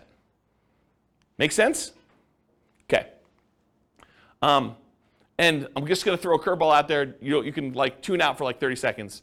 But if we take into account cash flow that includes cash flow from depreciation, the tax benefits, it's a little bit more interesting because when you lose your depreciation benefit after 27.5 years, your cash flow actually goes down for that period of time. Then a couple years later, you pay off the property, it bumps up, but then it kind of hovers around 3% again. And this curve is a little bit more reasonable because you're already making more cash flow because you had cash flow from depreciation added in. Okay? Tune back in. Welcome back, everybody. All right. I gotta take a drink. I noticed my voice has been weird since I had COVID. Anyone else noticing that? My voice is going? No one else? Just me? A little bit? All right, so changeable assumptions. So these are the assumptions I use. They're based on some characters from the Real Estate Financial Planner podcast, Norm and Norma, if you're kind of familiar with them. So these are the assumptions I use, but you can copy these to your own account and change any of the assumptions. So if you're like, James, I wish you did $80,000 a year in income, or I'm not saving $1,000 a month, I'm saving $2,000 a month, but otherwise this is me, or my properties where I live are not $375,000, they're $200,000, or they're $1 million, or whatever they are, you could change all these assumptions. So Norm and Norma, they're married, they're both 21 years old, recently out of college. They graduated, they work in a technology department of a large healthcare business. They have a total of $10,000 saved up between the two of them, not each. They earn $72,000 per year combined, $36,000 each, or $18 per hour times 2,000 hours worked a year is $36,000 per year. Each person combined $72,000 total. They're saving about $1,000 per month before they buy any houses. They're renting right now, and they're able to save $1,000 a month. They're obsessed about achieving financial independence so they can retire early. And these are the same folks that have gone through all the different strategies we've taught. So it's the same assumptions we use for buy and hold, fix and flip, house hacking, creative financing. All of these are the same assumptions so that we can kind of compare them and see how long each strategy takes for them to be financially independent. They want to find their best path to financial independence together. And for them, that means fastest and safest. They're going to look at some risk things. We're not going to cover risk tonight, but we cover risk in the podcast. They're both taking Social Security at age 67. And I estimated that they're taking Social Security based on them working fully until they're age 67, which in our modeling, they don't do that. So if they're financially independent by age 50, they stop working. So my modeling for Social Security is not conservative. It assumes that they've worked all the way through 67 and that the amount that they're earning at 67 is that they worked through that period of time. But it's not true. And so it's less conservative to model it that way. But my argument is they're already financially independent. Social Security is sort of a bonus, so it doesn't really matter, right? If they really are financially independent by age 50, does it matter that they're getting an extra $1,000 a month from Social Security? I don't think so. It just adds a little extra bump, but they're already there. Okay? That's how I can justify it to myself. Any questions on their assumptions? Cool. So limitations by role. So if they're the deal maker or syndicator, many of these assumptions don't limit them, except that it's a separate job. So it doesn't matter how much they make or what their savings rate is or anything like that. If they're the deal maker, they're not concerned about debt to income and being able to qualify for loans or how much money they have to invest in the deal. They're the ones putting together the deal themselves. So as long as they can work enough hours to do the deal maker syndicator thing, it doesn't matter to them. It's not a limitation. Now, they could invest their own money or credit in other deals. I didn't model it that way, but because they have their full money that they've been saving up and their full credit that they were using, they could go do in parallel buy and hold, house hacking, Nomad, creative financing, fix and flips. They could do other stuff in addition to these partnerships. I didn't model it that way. I basically said they're investing in the stock market instead. So they could be doing this in parallel. And if you want to know how that performed, go look at previous classes. Now, if they're the money partner, though, the amount that they have saved invested is the primary limitation. The fact that they're saving $1,000 a month, that's going to limit what they can do. If a deal syndicator needs someone with $50,000 and they only have $20,000 saved up, they can't do the deal unless they become one of two money partners. So it doesn't matter if they can qualify for loans or anything like that. The money that they invest in the partnership likely limits them to being able to do other deals in parallel, though, as well. So because they're putting money into other deals, they're not going to have down payments for doing Nomad or buy and hold or house hacking, and not until much later when they have money coming in from those deals. Does that make sense? Okay. And if they're the loan partner, their ability to qualify for loans is the primary limitation. It doesn't matter if they have enough down payments or anything like that, but the loans they do might limit their ability to other investing in parallel. So if they've got 10 loans out in partnerships, they can't do their own buy and hold with 25% down for themselves unless they do weird loans for those. Okay? All right, some more changeable scenario assumptions. I modeled this for 60 years. I assume their effective income tax rate based on the $72,000 that they're earning is 17.85%. I assume 3% inflation. Yeah, I know. This is like a reasonable inflation number, not what we're seeing right now. Mortgage interest rates, same as previous classes. We're using a 4% yearly safe withdrawal rate, and we're saying that once they are earning $5,000 a month as their minimum target monthly income in retirement, and that does adjust up with inflation, but when they achieve that, then they're considered financially independent. So they're making $72,000 a year, which is $6,000 a month, and I'm saying $5,000 a month is their target. Why am I saying $5,000 is their target when they're currently earning $6,000? Anyone know? They're saving $1,000 a month. So in order to be financially independent, they don't need to have that savings amount as well. So this is how much they're living on. Okay? And then ideally, they want to make $10,000 a month. So we do the math for when they earn that as well, but not in this class. All right, so let's go talk about some results, and then I'll get into their partnership stuff. So these are summaries of some of the numbers from previous classes. So the first ones we're going to start with are the buy and hold ones. So they did no real estate at all. They only invested in stocks. It would take them 40.17 years to be financially independent. So 482 months. And the stock market, I think, is growing at 8%. We just assumed 8%. Does that seem reasonable for assumption for stock market?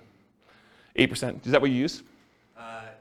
We do it based off of a balanced portfolio in all cases, not necessarily just an all-stock portfolio, because like the S&P 500 returns 12%, but that's assuming that U.S. equity markets are going to perform the same way going forward that they always have.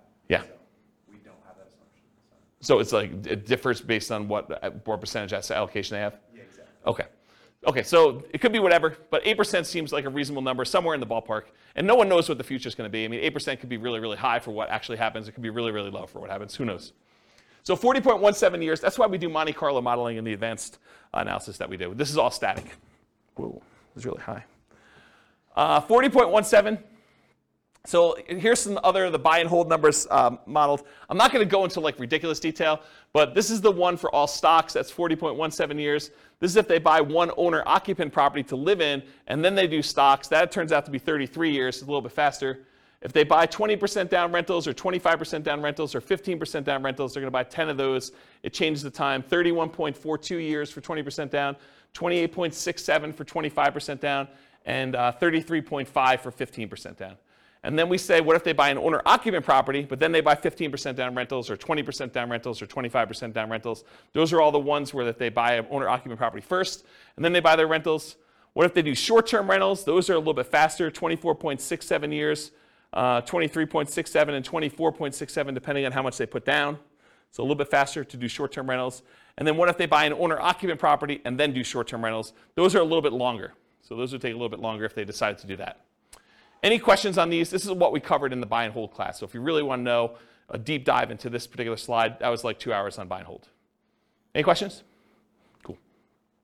What if they do nomad? So the nomad strategy, for those that don't know, you buy a property as an owner-occupant, you move in, and you live there for a year. At the end of the year, when your agreement with the lender is up, because basically when you get the loan for an owner-occupant, you agree to live there for a year. Once that year is up, you can convert the property to a rental and buy another owner-occupant property.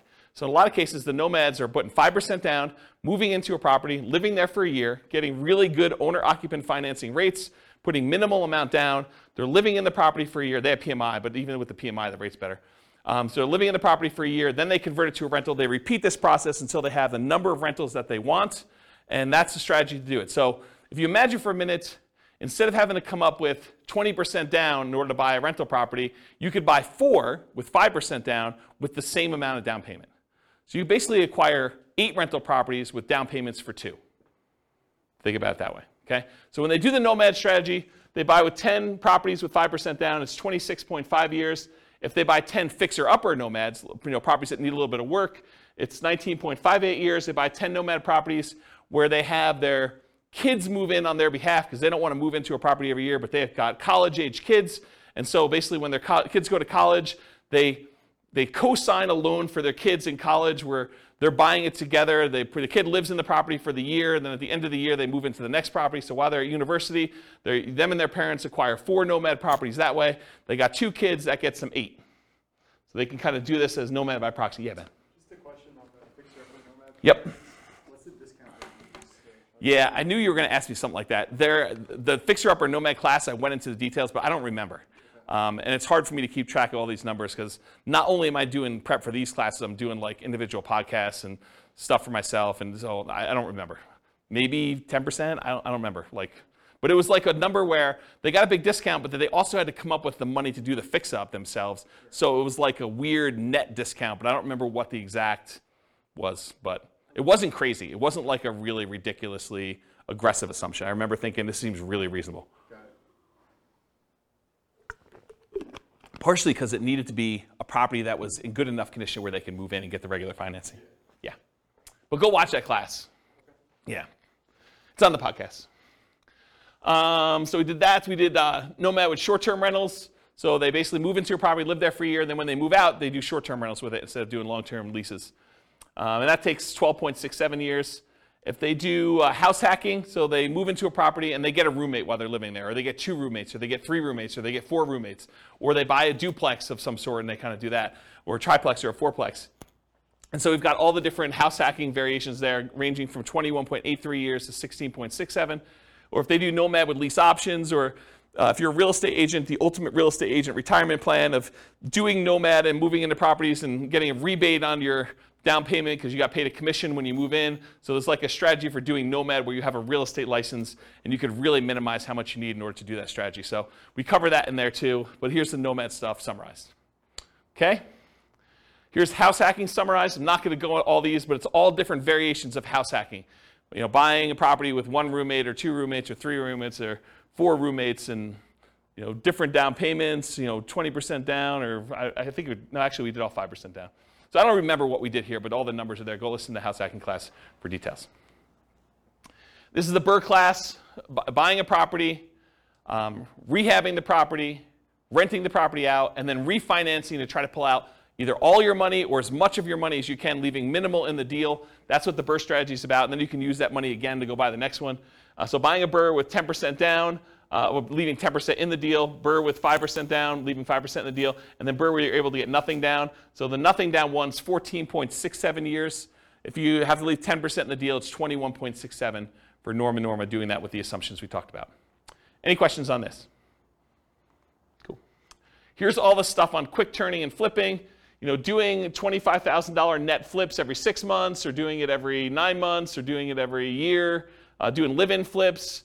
I went through a whole bunch of variations on is it better to do a live-in flip and flip as quickly as you can, do a live-in flip and wait at least 1 year so that you get long-term capital gains on the things you're doing, or doing a live-in flip where you stay there for 2 years and you don't have to pay any long-term capital gains at all because you have the exemption. What's the exemption called when you live in a house for 2 years? You know what the name of that is? I don't know. But if you live in a house 2 out of the last 5 years and you don't have to pay any capital gains up to certain limitations, it's pretty big limitations though, on a property. So we did all the variations on that and looked at the time for how long it took there to do that. And then live-in flips as an agent or for sale by owner. There's a whole bunch of variations on the flipping one. You can get a feel for those. Those are pretty fast. And then here is all of the ones I've covered so far, shown on one chart, color-coded. So all the, what color is this? Maroon? Is that a maroon color? Maroon-colored ones, these are all the buy and hold. The orange ones are all the nomad ones. The, whatever that is, green, sea green. That's all the Burr ones. Quick turn flips, all the purple ones, and then apparently a different color green is house hacking. You can get a relative size difference to see which ones are, in general, faster than other strategies. So buy and hold tends to be one of the slower ones. House hacking tends to be pretty slow, although there's some quicker ones on the end there. Burr tends to be pretty fast. Nomad tends to be pretty fast. Depending on what you're doing with the quick turn flipping ones, there's some really fast ones in there and some slower ones in there as well. So you can get a feel for what's going on. Go watch the classes for the details on the exact numbers for those, but you can get a relative size difference. I love this chart. This is one of my favorite charts now for being able to compare all these. All right, yeah. Short-term rental, was Yep. it on there? Probably because it doesn't hit the criteria. It is on there. It is? Oh yeah, short-term rentals are in here. Yeah, they're mixed in because the buy and hold has some short-term rentals, the Nomad has some short-term rentals, Burr doesn't. Quick turn flip I don't think has any, and house hacking doesn't either. But there's short-term rentals mixed in here. You're basically buying properties in short-term. Yeah, I don't remember where they are, but yeah, they're in there. Yeah. Yep. Okay, any other questions? All right, so creative financing, this was last week, right? Everything's merging together. So last week was creative financing. This is buying creative financing with 1 month reserves all the way through to 6 months reserves.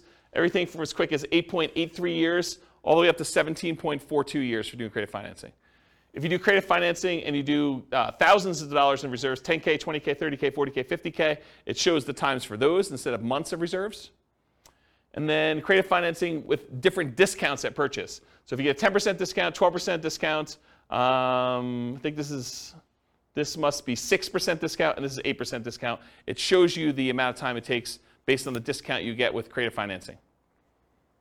And then by holding period, by how long you're buying for. So this is if you're buying for, I think, 10 years. This is for 15 years, and this is for 5 years. So this is how long you're doing creative financing deals before you stop.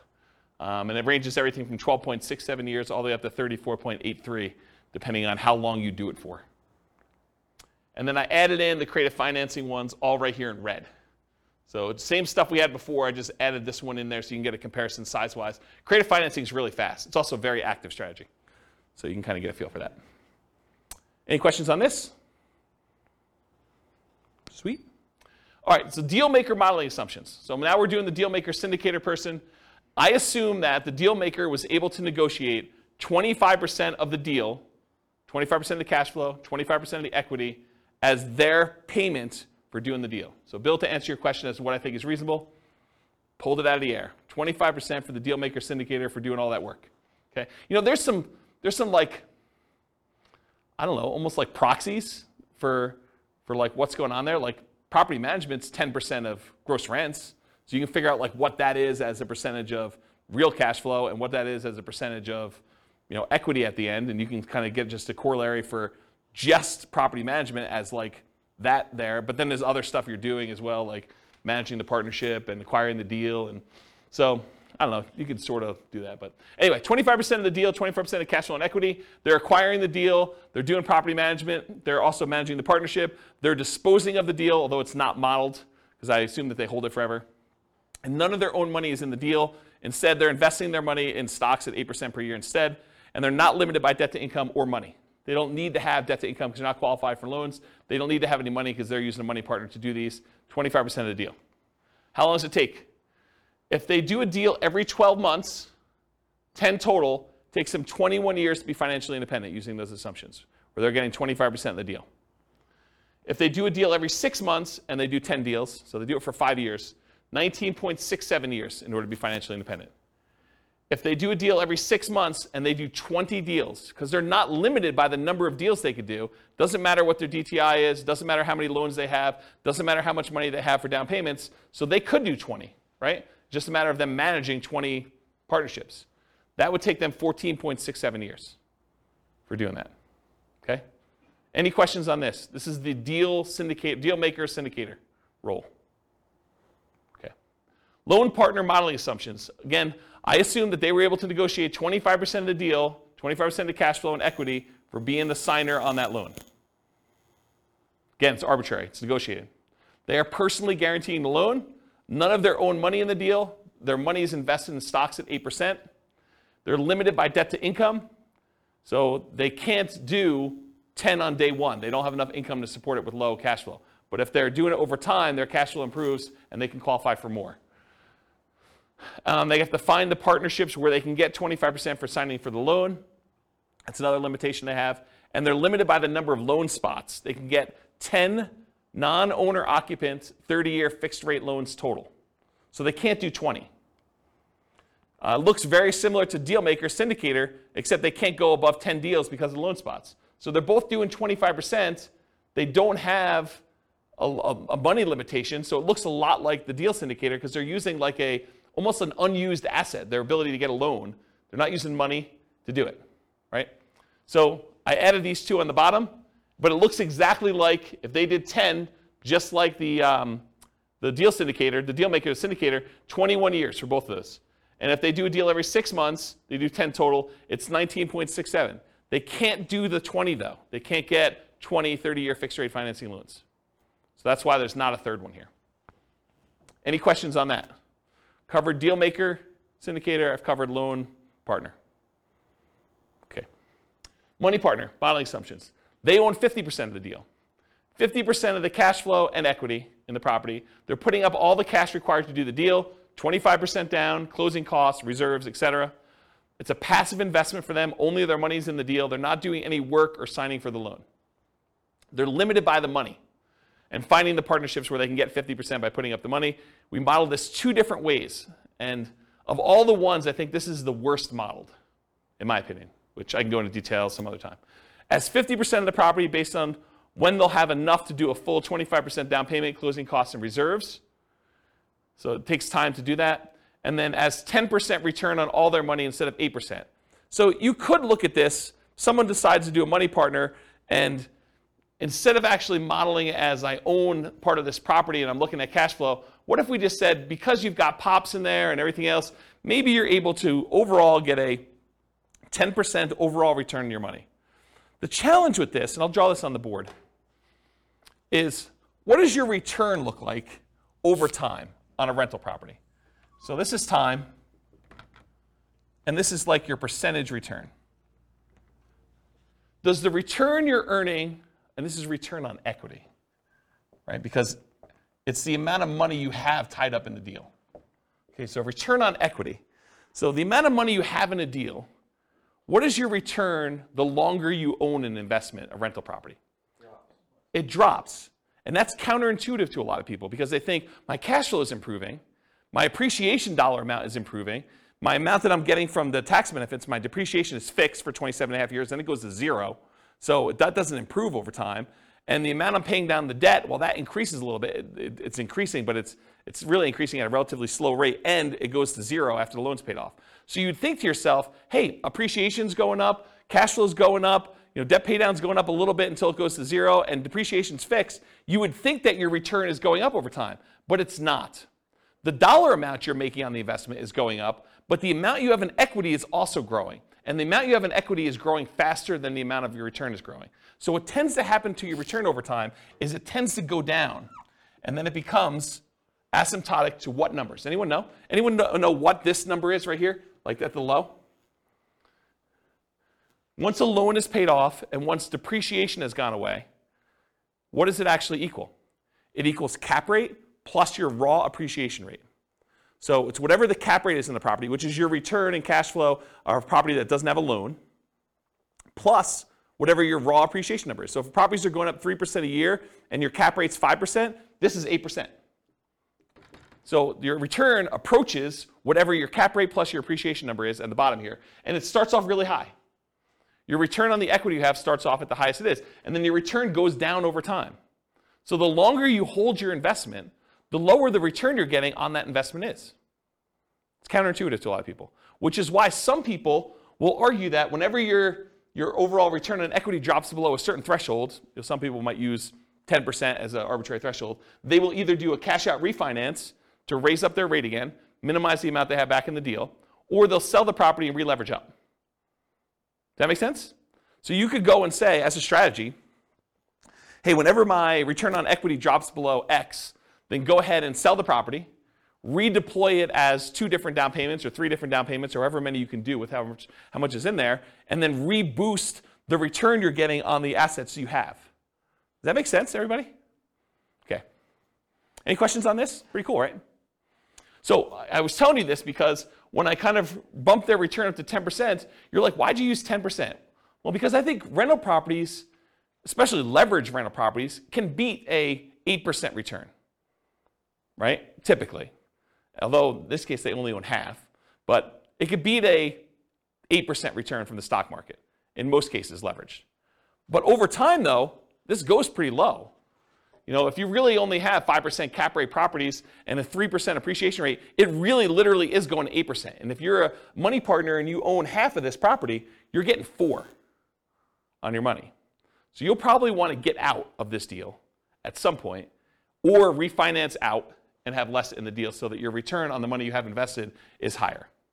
So I used 10 because I picked it. I went and I actually looked at the average for the first, I think, 10 years, and it was higher than that, but not much. But you can go look at those numbers on there. Okay? So I'm going to model it 2 ways. I'm going to model it where they own 50% of the rental, but they put down the whole down payment. I'm going to model it where they put 10% return on all their money. So instead of the stock market money that they were earning 8%, I'm just going to say it's earning 10. And we'll look at the difference between those two. So these are the two. If they own 50% of the properties, it takes 46.8 years, 46.08 years. If they get 10% return on their money instead of 8%, it's 33.17 years. So pretty slow compared to the other strategies. Okay? Any questions on Money Partner? So I just added in the partnerships over here so you could see relative sizes, sort of in the middle. I mean, it's not like, you know, creative financing low or, you know, even some of the flip type low, but, you know, it's on par with a lot of the nomad strategies. You know, a little faster, a little slower, depending on which one you're comparing it to. It's definitely faster than buy and hold, faster than house hacking. To kind of give you a feel, relative sizes. Is that helpful? Okay. So in conclusion, the assumptions you use for modeling matter a lot. You know, if we change what you're doing in as your role as a partner, if we change, you know, the number or frequency that you buy, if we go from buying 10 to 20 or buying only 5, or the size of the deal that you do, how big of a discount you get if you're getting discount on deals, or what your profit is on a deal, or what your cash flow is on a deal, what the market conditions are, you know, what we use for appreciation rate or rent appreciation rate, or the price of the properties even, interest rates, you know, we get lower interest rate, higher interest rate, rents on the property, vacancy, maintenance, property management, taxes, insurance. All of these assumptions matter, and they're going to matter a lot. It's going to impact what you do. Also your stock market rate of return, or what you're investing in and what its risk profile is. And then what you set your target monthly income in retirement is, both your minimum and ideal. If you have a higher number, it may take you a lot longer or a lot shorter, depending on what you do. And then what you use for your safe withdrawal rate, what you believe is a reasonable safe withdrawal rate to use there. And then the strategies that work best in your market may differ. So maybe it's better to buy and hold, or short-term rentals, or house hacking, or creative financing in your market because it's different, right? So it could be better or worse depending on that. You got to do the math for your own situation. And then because I'm trying to do this recordings for all the different cities in the US, if you go to realestatefinancialplanner.com/model rather, for realestatefinancialplanner.com/model, I'm trying to do, it's not done yet, but all of these scenarios for all the different classes for every city using their city's prices and taxes and insurance and rents and everything else, so that you can go say, I'm going to copy this one because it's closest to where I live and it's most similar, and then I'll just change some of the assumptions for what's going on, so you can just change whatever you want to do for you. Any final questions? Because that's all I got. Yeah, Bill. So how do the partners benefit from depreciation? Is it just the percentage of ownership? Is it passed? I guess that's a tax question. Yeah, that's a tax question. So the question was, how does the partners benefit depreciation? I don't do my own taxes. I have a CPA do it. But my understanding is that it's based on your ownership percentage. But I'm not 100% sure because I don't do that. And honestly, I was making too much money to take the depreciation benefit for many, many years. And this is probably the first year where I didn't.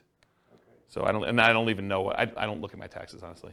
It's unfortunate. But I guess you could add that into the model. I mean, it wouldn't be a mess, but for the... We do take that into account. Oh, okay. Yeah, we do model it. So you do get the depreciation benefit based on your ownership share.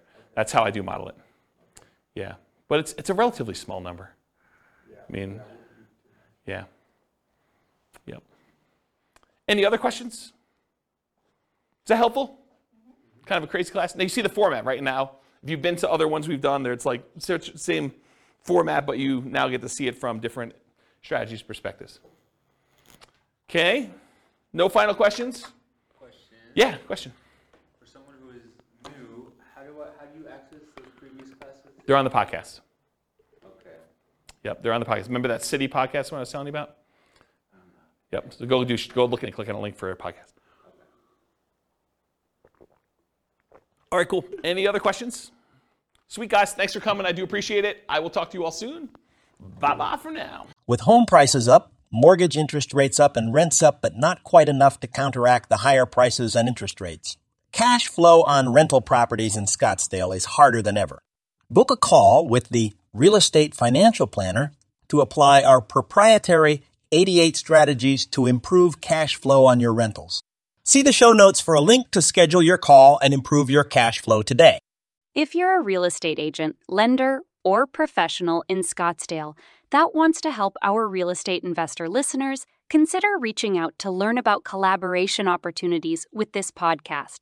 We'd love to add more value to our listeners by having you assist our investors buy, sell, and finance their real estate investments.